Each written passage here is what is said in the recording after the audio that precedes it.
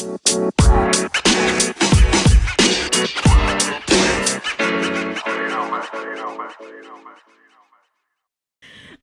and welcome to Did You Watch, a podcast by film amateurs who love film and sometimes TV. We are your hosts. I'm Justin. I'm Caitlin. Thank you guys so much for listening to episode 3. For those of you who have listened before, welcome back. Welcome back. Welcome back. This week we are reviewing Parasite. Yes. A 2019 South Korean black comedy thriller film directed by Bong Joon-ho. This film did really well at the box office last year and has now won such awards as the best foreign language film at the Golden Globes, which we can now understand because it was really good. And it won Best Foreign Film at the Oscars and Best Picture at the Oscars, which is the first film to ever do that. Best Picture? Mm-hmm. Jeez. Well, now I understand. Did you see the uproar about the guy who was upset that Parasite beat Joker? And he was like, who the fuck has seen Parasite? And he got upset because no one would want to... Why would people pick Parasite over a movie about class and wealth disparity? Which is exactly what this movie's about. Now, to be fair, I think the YouTuber's name is Robert Storm. He has since reviewed Parasite officially and has seen it. And he has walked away saying that he does like the movie. So I liked Joker, but I did not think I'd like Parasite this much. It explores the themes of Joker a lot better. It only hits harder because we've watched it during quarantine for me. Yeah. Which will kind of explain. But essentially Parasite follows the members of a poor family who scheme to become employed by this wealthy family. Basically they infiltrate their household by posing as unrelated, highly qualified individuals. It's literally a sting operation, and I keep asking myself, how could they just do it? And you'll see. Oh my god, it's so good. For those of you who haven't seen it, there will be spoilers ahead, so proceed at your own risk. We always do a spoiler thing, so. Always, and in case you haven't listened to us before, definitely spoilers ahead. Okay, general comments. This is the first film that I've sat and sunk into in a while. Mm-hmm. No distractions. I didn't take notes, which is thank you for telling me not to. Mm-hmm. We didn't take notes. We didn't take breaks. And it's a 2 hour and 11-minute long movie. Mm-hmm. So, but it doesn't really feel like it. You know what? It does. Mm-hmm. But I don't mind so much. I mean, you told me beforehand it was going to be 2 hours and 11 minutes, but think of what we did when we waited to see Endgame. Mm-hmm. That was a lot. How long was that movie? Like 3 hours? Almost maybe 2 hours and 50 minutes or so. Damn. Well, definitely well used. Mm-hmm. Every single minute well used. 2 hours and 11 minutes, and we took no breaks when we're watching this from home. Mm-hmm. We can't say that about the last 2 movies we've watched. No. We watch them almost over a span of days. Mm-hmm. If not, then we get up to use the bathroom, get up to eat, get up to snack, drink water, we stop and talk. And for this one, movie, we were glued to the couch. Glued to the screen. I just watched and I had no expectation, but I still found myself thoroughly surprised and satisfied at the end of the movie. There was also a point where I thought it would end, but then it kept going, mm-hmm. and I was really happy to get more of it. You already know. Yes. Overall, I'm very happy to say that I watched the movie, and I wish I'd seen it sooner. I wish I didn't sleep on it so much as I did. Mm-hmm. What about you? I also wish I had seen it sooner. The first time I saw this, I had heard of this movie. It was before all the buzz came about, and an old coworker of mine, we were still working together, and she went with her date to go see the movie. She had no idea what it was about. I guess she thought it was going to be a horror movie, which I thought it was. Everyone seems to think that it was going to be that it was a horror movie. Apparently, I haven't seen any trailers, but apparently the marketing, the commercials and think about how it was described. I pulled a lot of these notes from well, not notes. I pulled a lot of these this information from Wikipedia and other sources about the movie, and it's still described as a black comedy thriller.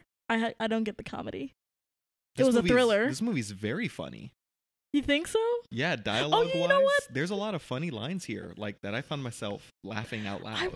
I was more concerned with advancing the plot that I wasn't really laughing at a lot of what was We should going watch on. it again because you will get the jokes the second time around. Okay. There's like especially the dad. He's funny. Went completely over my head.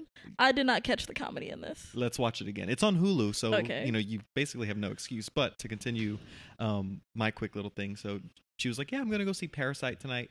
I had no idea what it was. I didn't look into it. I was like, "Oh, great, have fun." Then the next day she came and she goes, "Oh my god, that movie's like really good." And then I started seeing other reviews, people coming out this highly regarded movie, and I was like, I really want to see this. I think we had gotten tickets to see it one time at the Alamo near us, but something happened where we couldn't, so those plans fell through. Now it's on Hulu I wish for we saw it. free. With And, everything being closed yeah. now, I really wish we saw it at Alamo that night. I'm sure at some point, maybe within the year when everything opens back up, there will probably be a couple Parasite screenings at some of the Alamos. They were doing that in January, where they were rescreening all the movies that had been nominated or won at the Oscars. Mhm. And man, I can't say it enough. I wish I had seen this movie sooner. Mhm. It resonates with me so hard. But with that being said, let's get into it. Sure. Okay. Lead the way. So, really early on, from the beginning, the film introduces you to the Kim family and then adds evidence of class schedule. Class struggle. Really quickly, they live in a small basement apartment. They work minimum wage jobs. They struggle to make ends meet. They share family meals together. They're a really poor family living it out in, a hard class system. But very connected to each other. Very connected. It reminds me so much of like our upbringing. Mhm. I grew up poor. I shared meals with my family. I was hung my clothes. There were times we didn't have electricity. It resonated with me so much seeing these people just at the bottom of the food chain. Mhm. And we'll talk about it more. But like immediately I'm like hooked. I'm like, I feel bad for them. I resonate with them. I understand. And we get introduced to the poor Kim family.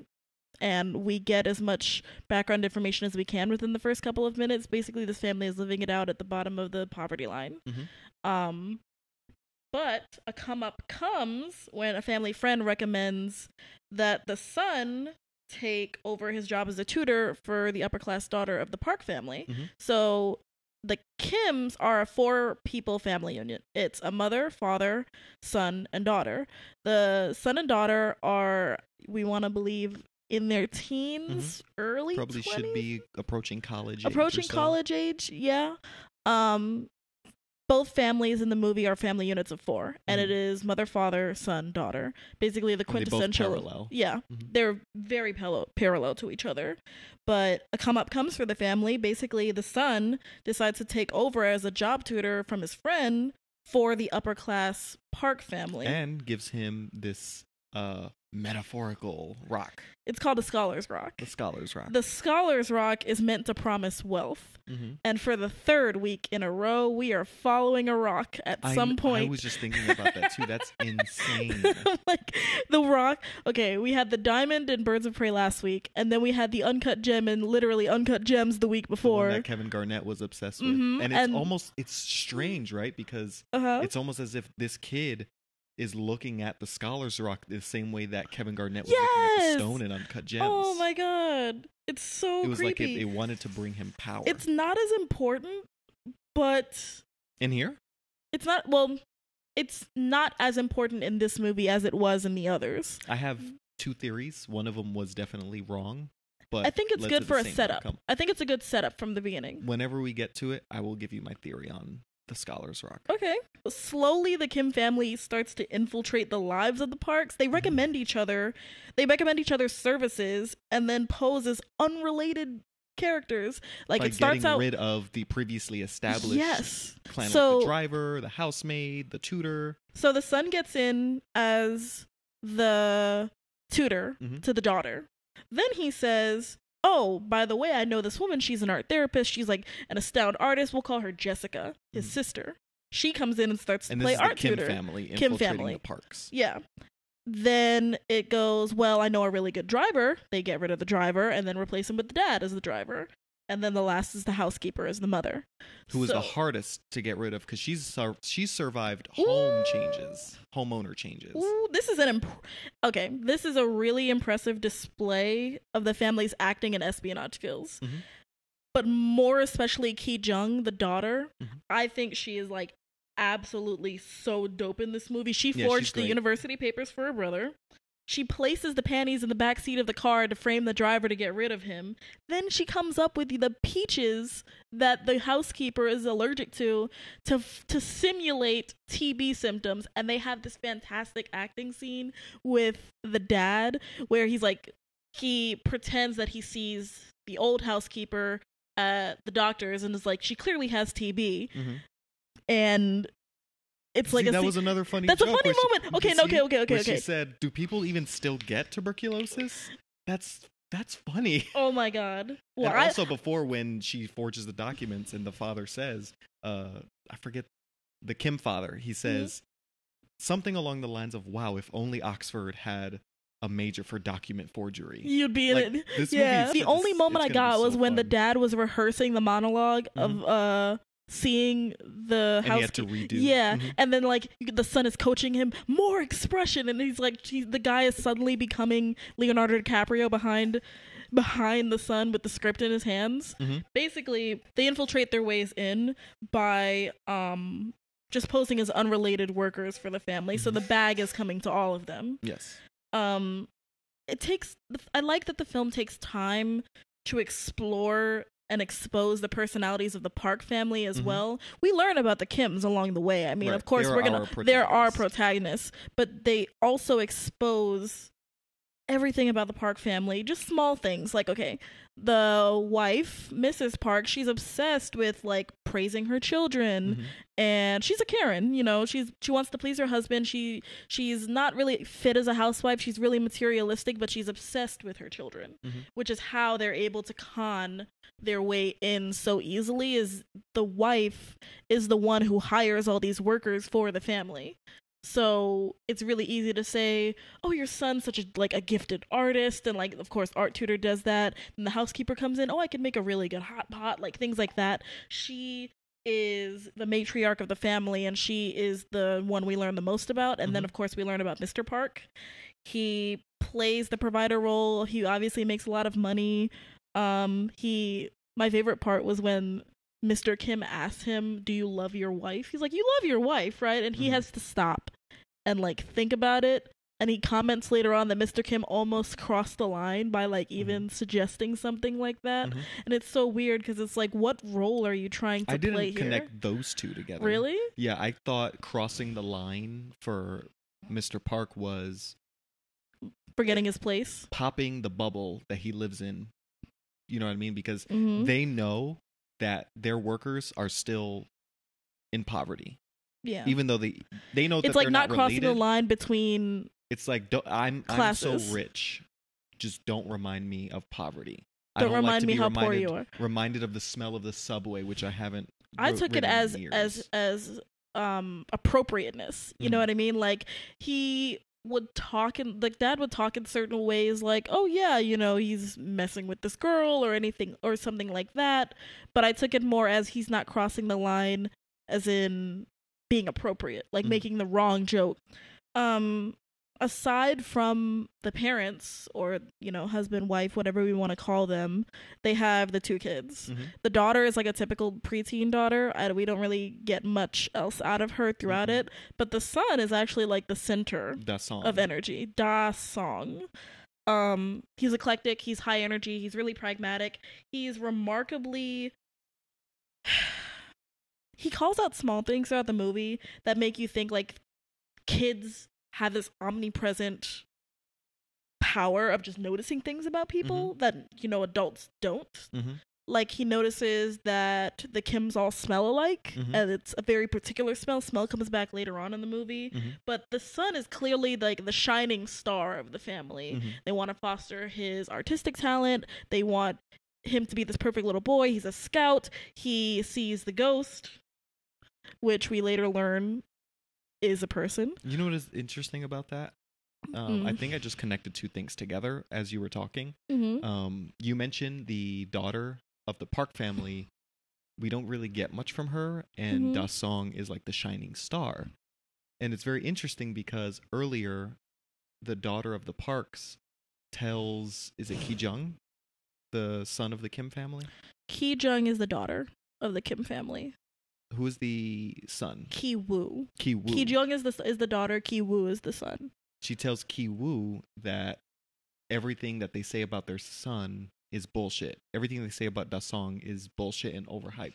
So it's very interesting. So maybe when did she say that? I think when we first get introduced to Ki Woo as the tutor, like the very first scene that they're in the room together, she says like it's something along the lines of it's all bullshit, or they overhype him too much. And they eventually develop a romantic relationship. Which is very interesting because I think maybe that goes to what you said. Maybe that's just kind of establishing that Da Song to the parents is more important, and he's going to play a more key role to this story than the daughter will. That sucks. I hate when they go with the firstborn son role. But of course, sometimes that happens in real life where even though she's the older sibling and she's the first, obviously, the parents were looking for a tutor for her. They're obviously more concerned with Da Song, which pushes us kind of into the second act. On Da Song's birthday, the Park family leaves for a camping trip, which provides the perfect opportunity for the Kims to just revel in their home's luxury. They're eating all the most expensive foods. They're chilling on the couch. They're looking outside the windows. Having some whiskey. Windows are a really big part of this movie. They kind of show us perspective, which I really like, because when the movie starts, we're looking out the windows of the Kim's house, which you see a guy that's getting ready to piss in the alleyway, and they're like, don't open the window because then we'll smell the piss. And then the exterminator comes by and is just fumigating. Like, it's free extermination. Area, which is a very smart and subtle way to show off that this family is impoverished. It shows you they're so poor they would let their house get fumigated as they're in it. Right. To get it for free. Just to get the stink bugs out. It's like waiting for rain to come so your car can get a little bit, something like that, only much more extreme. I like that whole scene of them just being in the Kim's house. I do too. They let it all go. They drop the roles and the acts. It's just them, and they're showing who they really are as a family. You almost feel very happy for them. Yes. Like it's like for this fleeting moment, they're in paradise. Everything that they wanted. They're not in poverty anymore. They get to enjoy it. And I told you that I experienced that moment a couple of times when I was growing up. For our listeners, I grew up in Brooklyn, New York. I'm not from Belize. My family is from Belize. I'm part of the first generation that was born here in America, and both my mother and my grandmother were housekeepers to rich families on the Upper West Side of New York.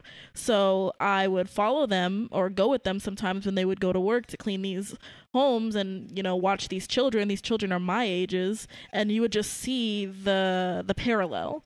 I would be in Upper East Side Manhattan helping my family clean during the day, and then I'd be riding the J train back into Brooklyn at night to my 2-bedroom apartment that had, rats, roaches. I lived with 9 other family members. So I understand what it's like to pretend that you're rich just for a couple of moments while you're in these people's homes.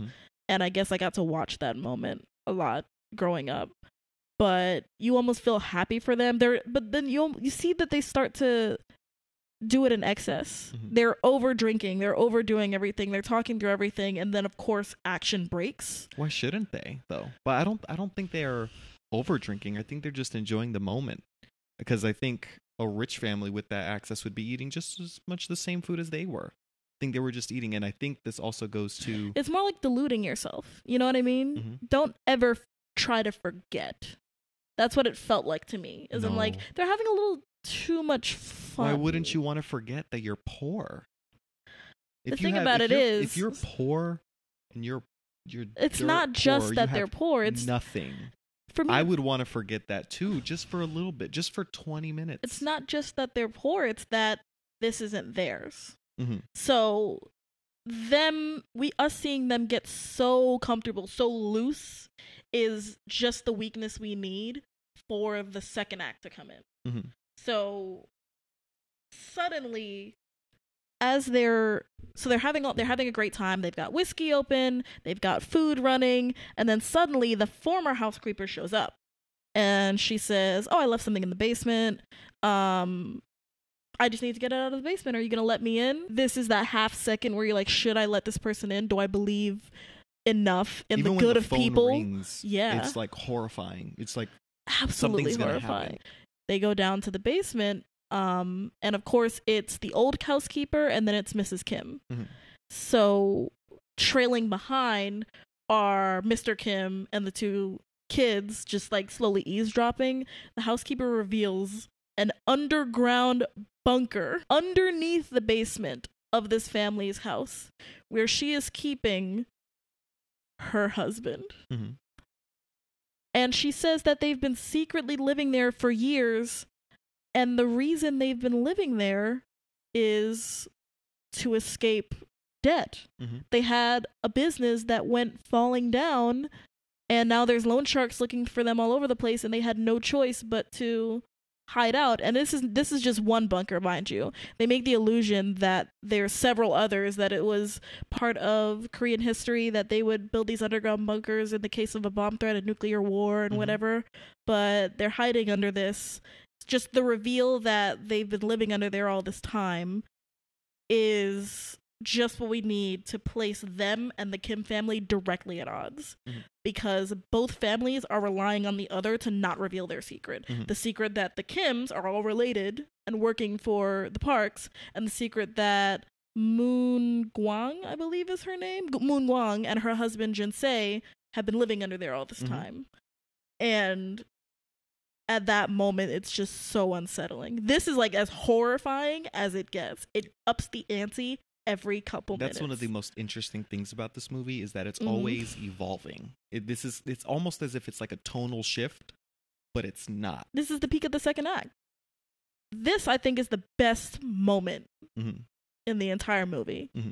Because she sees, Mrs. Kim sees this woman start to care for her husband. He hasn't eaten in a couple of days, and then comes falling down are her family behind her. So now they both have shit on each other, and it's almost horrifying because this guy is emaciated. He smiles a little creepily.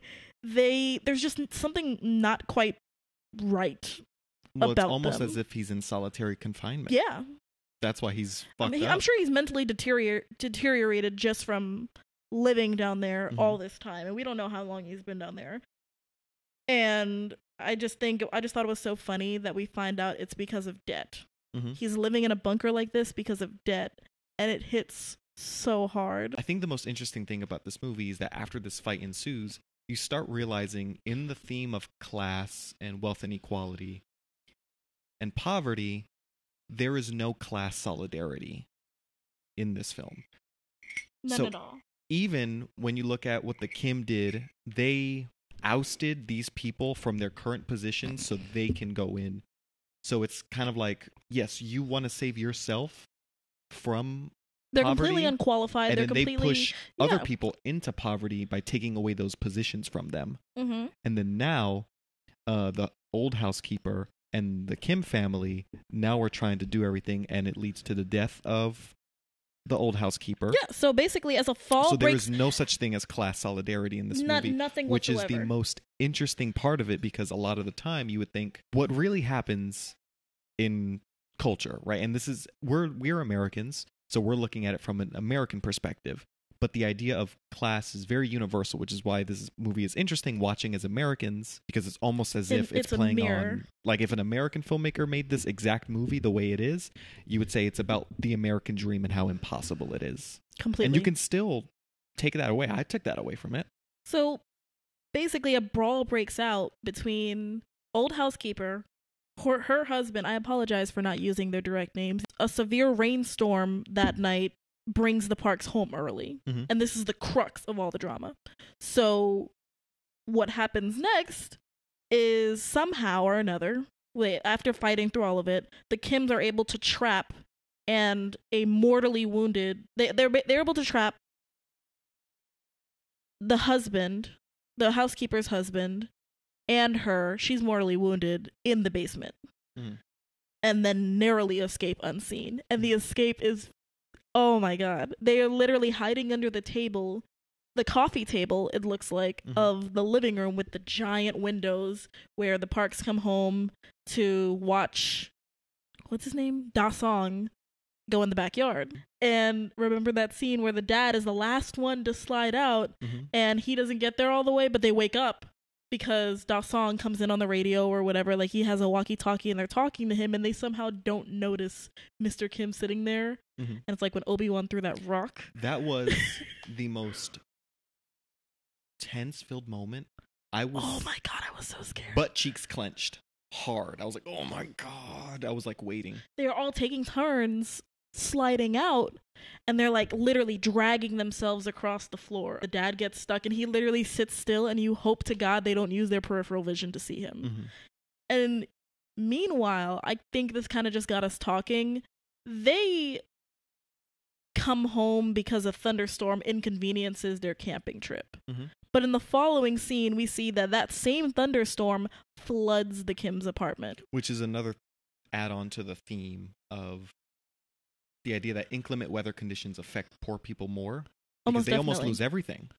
But for the rich and people all the way up in the hills who are super high, that's not really going to affect them too much. For them, it destroys their entire apartment. And they already live in a basement apartment. When they come back, everything is flooding. Meanwhile, the Kims are inconvenienced because their camping trip has to be canceled. So they come home in a Porsche so that the Kim family can sneak off and go to their displacement area. Basically, because of the hurricane. I don't know if it was a hurricane. I think it was just a big storm. It was just a big storm. Because of the big storm, they have to flee to that gymnasium where they have to spend the night and get new clothes and seek shelter because their home is absolutely destroyed.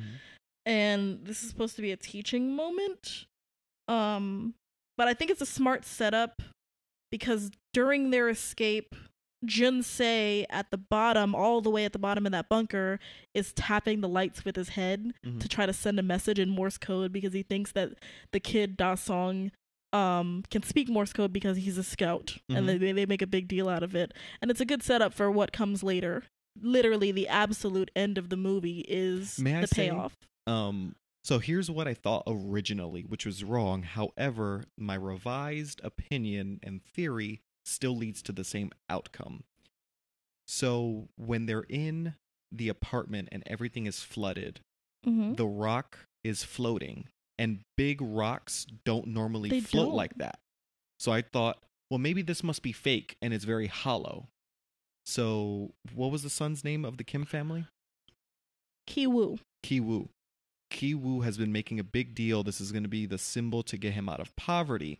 And then it's supposed to foreshadow wealth. I thought it was revealed. I thought from it floating was supposed to reveal that it's fake. So from what my head thought was, oh, this rock is fake, symbolizing false hope of getting out of your current situation when you're poor. I did not notice that whatsoever. Well, I didn't even notice the rock had floated during all that. Well, here's the thing. I'm very much wrong because for a fake rock to float like that, it must be super hollow. But as we can tell much later on, a character is hit. We're in the spoiler territory. Ki-woo gets hit over the head with that rock, and it doesn't seem very hollow because that thing makes him almost bleed out. He has brain surgery at the end of the movie because he got hit. So I thought, okay, well maybe the rock's not fake, but maybe it was a slip of the camera. But because of the ending of how it's used later on, what was used to symbolize his hope was also used to symbolize his destruction, which is still in a way symbolizing that he will it's false hope. He will never get out of the situation that he's currently in. He will never make it out of poverty. I disagree. Hit me. At the end, it seems almost hopeful. We'll get to it, but I did not think I think the rock was a good setup and payoff, but I don't think it's like a you'll never get out of your situation ever thing. Same scene, we get two reveals, and they're both really important for what goes on at the end. This is the immediate setup to cool us down. Mrs. Park reveals to Mrs. Kim that Da Song was traumatized from seeing a ghost on a previous birthday. We know now that was actually Jun-se coming up for food. Yes. but this kid is clearly traumatized by it. Horrifying. It was so because all like we see is his eyes and his head but popping like, of. His eyes are placed in a certain way. You can tell he's smiling, like almost like cheek to cheek creep, like Pennywise. It's horrifying. All we see are his eyes and like his eye, like literally, I think his nose up, and he's peeking over the top of the stairs of the bunker, and that's what Da Song saw, and you're like, oh my fucking god, this is so crazy. This is of course they're like, it's a traumatic event, and we already know what it is now because we met Jinsei, but to that kid, it must have like. To that kid, it was a ghost. To that kid, it was something he'll never get. To me today, like if I'm just in the kitchen and I look to the laundry room and something pops out like that, a 24-year-old man, I'm gonna scream. I would be fucking horrified. I'm losing everything. I can only imagine how a first grader feels when he sees that. He paints it. Yeah. Remember those self-portraits. Those self-portraits are actually Jinsei's face that he can't get out. And then my next favorite thing that happens, Mr. Kim overhears Mr. Park say that he can't stand his smell. And the way he describes it is that it smells like he rides the bus. It smells like he's around other poor people. It smells the smell of poverty. It's the smell of poverty. And I'm like, yo, that's so disrespectful. Of all the things to find out, you think no matter, like, and it's very clear that he says he's a good worker and all, I just don't like the way he smells. Which means no matter how hard you work, no matter how nice you are, no matter how much escape the scent. You'll never not escape the scent. You'll always be looked down on, no matter what. The flood of their apartment / the rainstorm is the transition into the third act. And it's like they're supposed to like wash everything clean. Maybe they'll learn their lesson. We hope this is the end of the story, and you think that this is a really nice wrap up. And all that happens is they escape. They narrowly escape. They find out their home is flooded. They spend the night in a gym, and the next day they're back to work, back to preparing. But everything's Parks really awkward for them because they're like, we know what happened last night, and they're trying to like escape the anxiety. They're all getting called the next morning. So the next morning, Mrs. Park is calling all of them. Oh, we're gonna have this. They're gonna have this party. We're gonna celebrate Da Song's birthday. We're gonna call all of the workers, not knowing all of them are sleeping in the gymnasium that night and like ragging through clothes and figuring out what's gonna happen. Meanwhile, this family is just like, well, just a night of rain, and we're gonna throw a party the next day for all their rich friends for Da Song's birthday. This is where The Rock comes back in. The party is the perfect opportunity for Ki-woo to enter the bunker with the Scholar's Rock to try to take on Jinsei. And this is unsuccessful. Very. Very unsuccessful. He gets his ass beaten. Like Jinsei overpowers him, takes the rock and smashes him on the head, then escapes to the upstairs. I thought he was dead. I thought for sure he was dead too. I thought that was the death of Ki-woo. But why would he go back in there with the rock of all things? Because he's obsessed with it. Symbolism. He's you could have gone back with anything. You could have gone back with a bat. You could have gone back with a gun, a knife, any of that. Well, you went back with a rock. I don't think he was intending to use it as a weapon. No, he went back with the specific purpose of taking down I don't think he was using it as a weapon. I think because he's the one character that is always trying to use symbolism for everything. There's I think almost 3 times in the entire movie where a character shows him something and he goes, oh my god, it's so symbolic. Oh my god, it's metaphorical.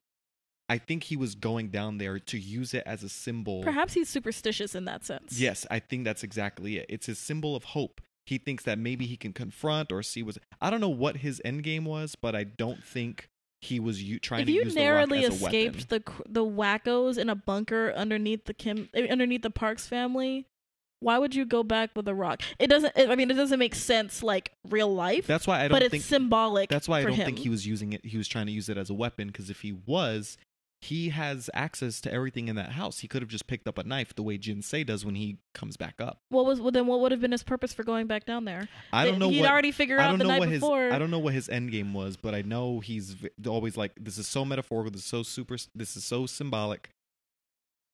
I don't know what his end game was.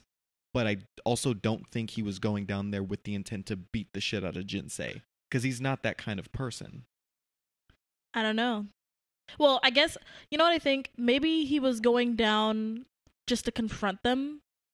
Because I think he was using it as like a good luck charm. Because Moon Guang was... Remember she said she had a concussion and they had knocked her out and then they had tied up Jinsei. Mhm. So maybe he went back down with the intention of like Walter Wright reasoning with them. It's possible. Surely he had to know. Anyway, he goes back down. But also he's a kid.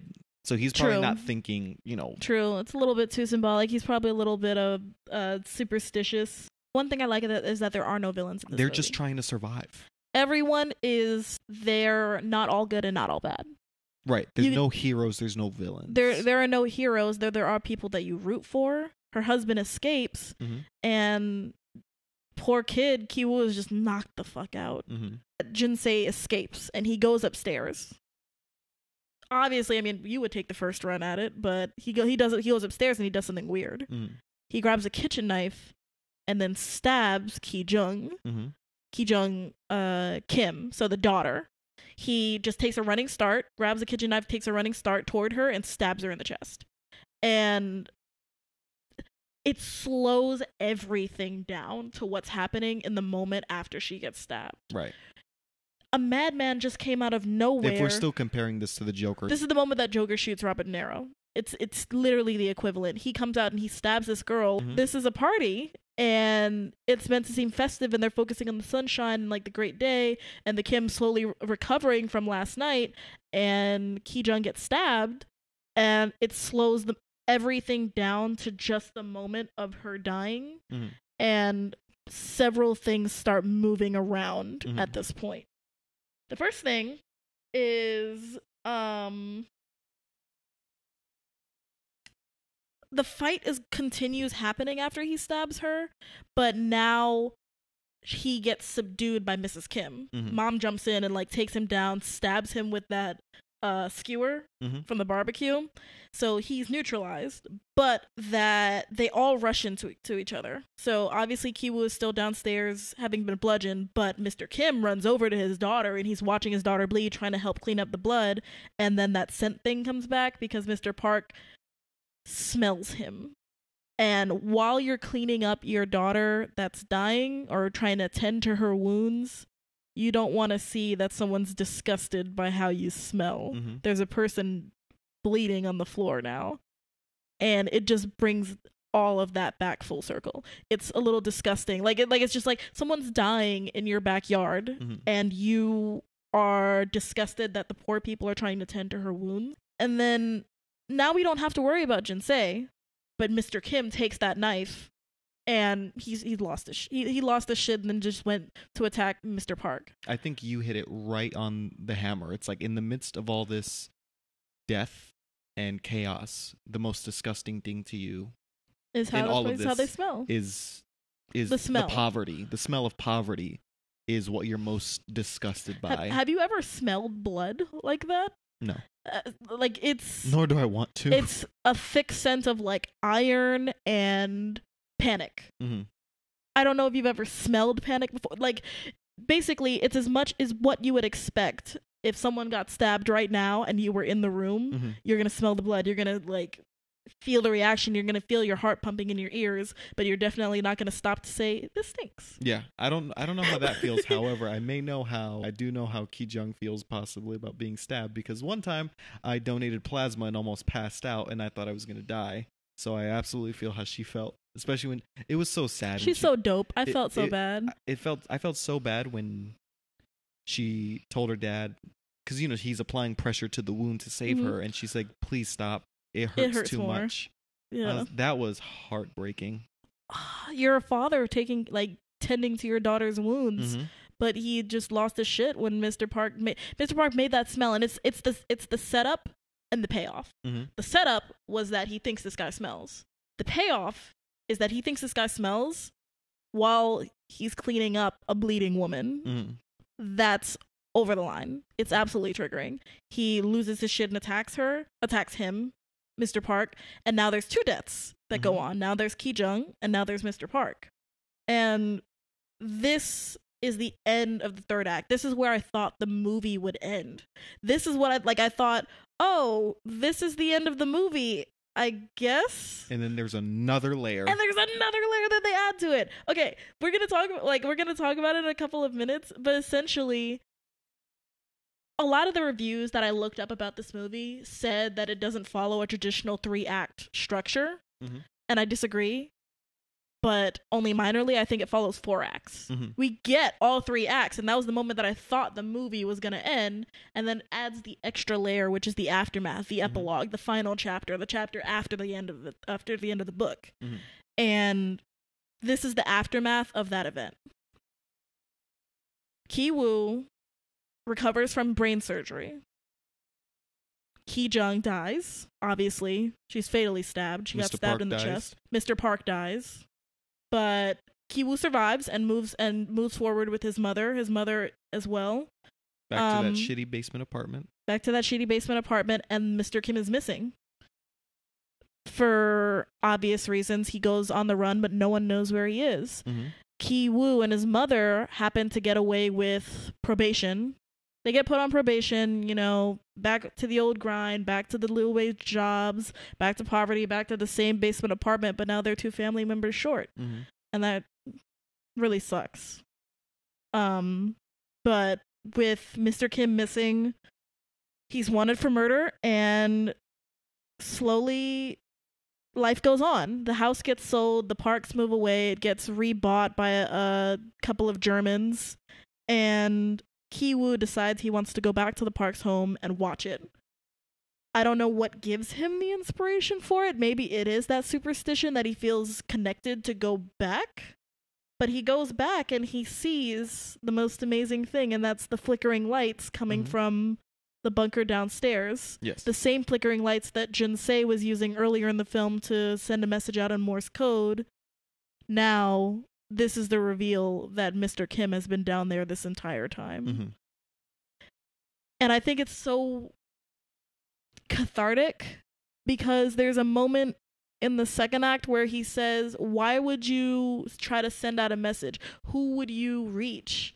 What are the odds that this kid is going to see these lights and suddenly know? And it's him utilizing that same thing at the end, trying to talk to his kid. And slowly Ki-woo puts it all together, and that's just the end of the movie. It pans down and it goes through all the layers. It seems like the house seems to get bigger and bigger every time we see it, but at the end of the movie it goes through all the upstairs, the downstairs, the living room, the bathroom, the basement, and then the bunker. And in the bunker is Mr. Kim, and he's surviving on scraps and doing the same thing that Jun-se did because he can't come back to the surface. He's wanted for murder. He's put back in that situation, and I think that's kind of just, it's so cathartic because it just feels like if it's not one person, it's another. There will always be someone to push the wheel forward. The same cycle will continue to repeat itself. And long story short, Ki-woo takes this information in stride, and he says, I'll just try to make a whole bunch of money. I'll try to become rich one day so that I can buy this house to set you free. And this is where I disagreed with you, because it felt almost like there was a glimmer of hope that he would. It didn't feel as much of a loss. It didn't feel like hope had been lost. I heard his voice and him saying, I'm just going to make this money. It feels almost naive. I want to naively believe that he can. But I think the movie would be more in line with your interpretation if the movie ended right when he says, I'm going to buy this house and all you need to do is just walk upstairs and we will be right there. If the movie ended there, then I agree with you.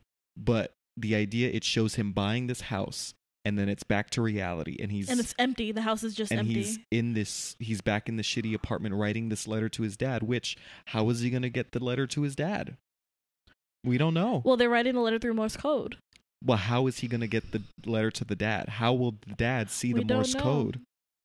So I think there, because even Bong Joon-ho said he wanted to, originally he had the idea to end it at that fantasy, to give the audience that glimmer of hope. But then he said he decided to tack on the little bit at the end to show that he's still in that apartment writing that letter, because he's telling the audience, we both know that this kid is never going to buy that house. And I think the actor who plays the son in the Kim family, he even said, calculating how long it would take for him to buy that house, it would take him 564 years. So I think the movie's purpose is to say these people had a glimmer of hope into this lifestyle. They got a taste. And it was taken away from them. Tragically. And it's just always a reminder that they will always be impoverished, in poverty, especially with 2 more family members down. And it's heartbreaking. But if you're the son of a family that's just been cut in half, you're going to want to believe that maybe one day you can recapture a little bit of that. Well, yeah, he wants to believe, but he's never going to do it. The film, fun fact is that the film was shot without traditional coverage. So to give them more editing options with limited shots, they would sometimes stitch together different takes of the same shot. Yes. So that's what helped it really flow from scene to scene. That's actually really interesting. Yeah. Needless to say, the writing was the best part of the movie. I know I commented earlier that it didn't follow a traditional 3-act structure. In my opinion, I think it was 4. Act 1, Kim family's poor. Act 2, Kim family infiltrates the parks. They get all the jobs. Act 3, they fight Moon Gwang and Jin Se. And Act 4 is the epilogue and the aftermath. The aftermath is the final, is everything we need to tie it all together. And while normally the ending is supposed to come at the end of the 3rd, somehow they made a whole 4th with it. And sometimes in other movies it doesn't work, but it worked here. I was still like, when it happened, I was like, oh, I thought the movie was ending, but it still worked for me. I also like that the director believes that the title Parasite can refer to either the Kims or the Parks. And in some ways, the rich families are the parasites to society because they leech off of the labor of the poor families, the bourgeoisie and the proletariat. I like that there's nuance. I like that there's ambiguity. I like that no one's quite the hero in the story. Everyone, I mean, I feel bad for the Parks almost. I feel bad because what if that happened? And I think that's the beauty of this movie, because if an American filmmaker tackled the same subject matter, it would come off as a little bit more preachy, and the Park family would definitely be caricatures of evil villains in a way, just how you want them to die. Where it's like, in this movie, to this moment, like we saw it a few days ago, it hasn't left my mind. I still don't think I personally have come up with my interpretation of who I think the parasites are. You know what it feels like? I've seen the same theme be portrayed before with not nearly as much ambiguity and not nearly as much nuance. Joker. Think about Hustlers. So, in the Park family, there is this huge, beautiful window that is almost a character in its own. And I want to have my theory like this. Look at the way normal people, not normal people, but people who are middle class to lower middle class to poor people, the way normal, average, everyday people have their apartments usually set up. It's not always like this, but normally you will have in your living room the couch, maybe a coffee table in front of it, and then in front of that, to round it off, will be a TV. In the Park family, it's a couch, coffee table, and then this huge mirror. To the backyard. Yes, to the backyard. So what I think is going on, adding on to the themes of Mr. Park not wanting to be reminded of poverty, wanting to remain in his bubble.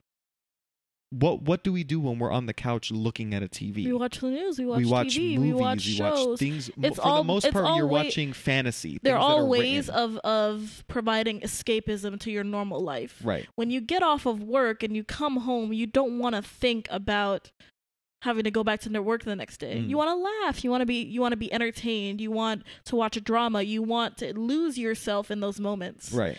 And I think it's funny because we were talking about this earlier. I spent 4 hours today just playing Assassin's Creed 2. And I thought, I've been on this game all day. And I thought, it feels good to lose yourself in something for 4 Absolutely. hours. Especially during quarantine. During that whole 4 hours, I didn't have to think about bills. I didn't have to think about going to work on Monday. I didn't have to think about anything but getting through this hour to watch this movie, getting through just the work today. Right. And I think that's what happens when you live in an average, everyday working class life, especially in a capitalist society. You're kind of just programmed to grind and do things when you're not grinding. Right. That's where my theory comes in. A lot of time when we're watching movies and TV shows, unless you're watching the news or a documentary or listening to like a news podcast or something like that, for the most part, you are watching things that are scripted on your TV. Movies, television, fantasy. So it's like they're so rich. The outside world the real world is almost a fantasy to them.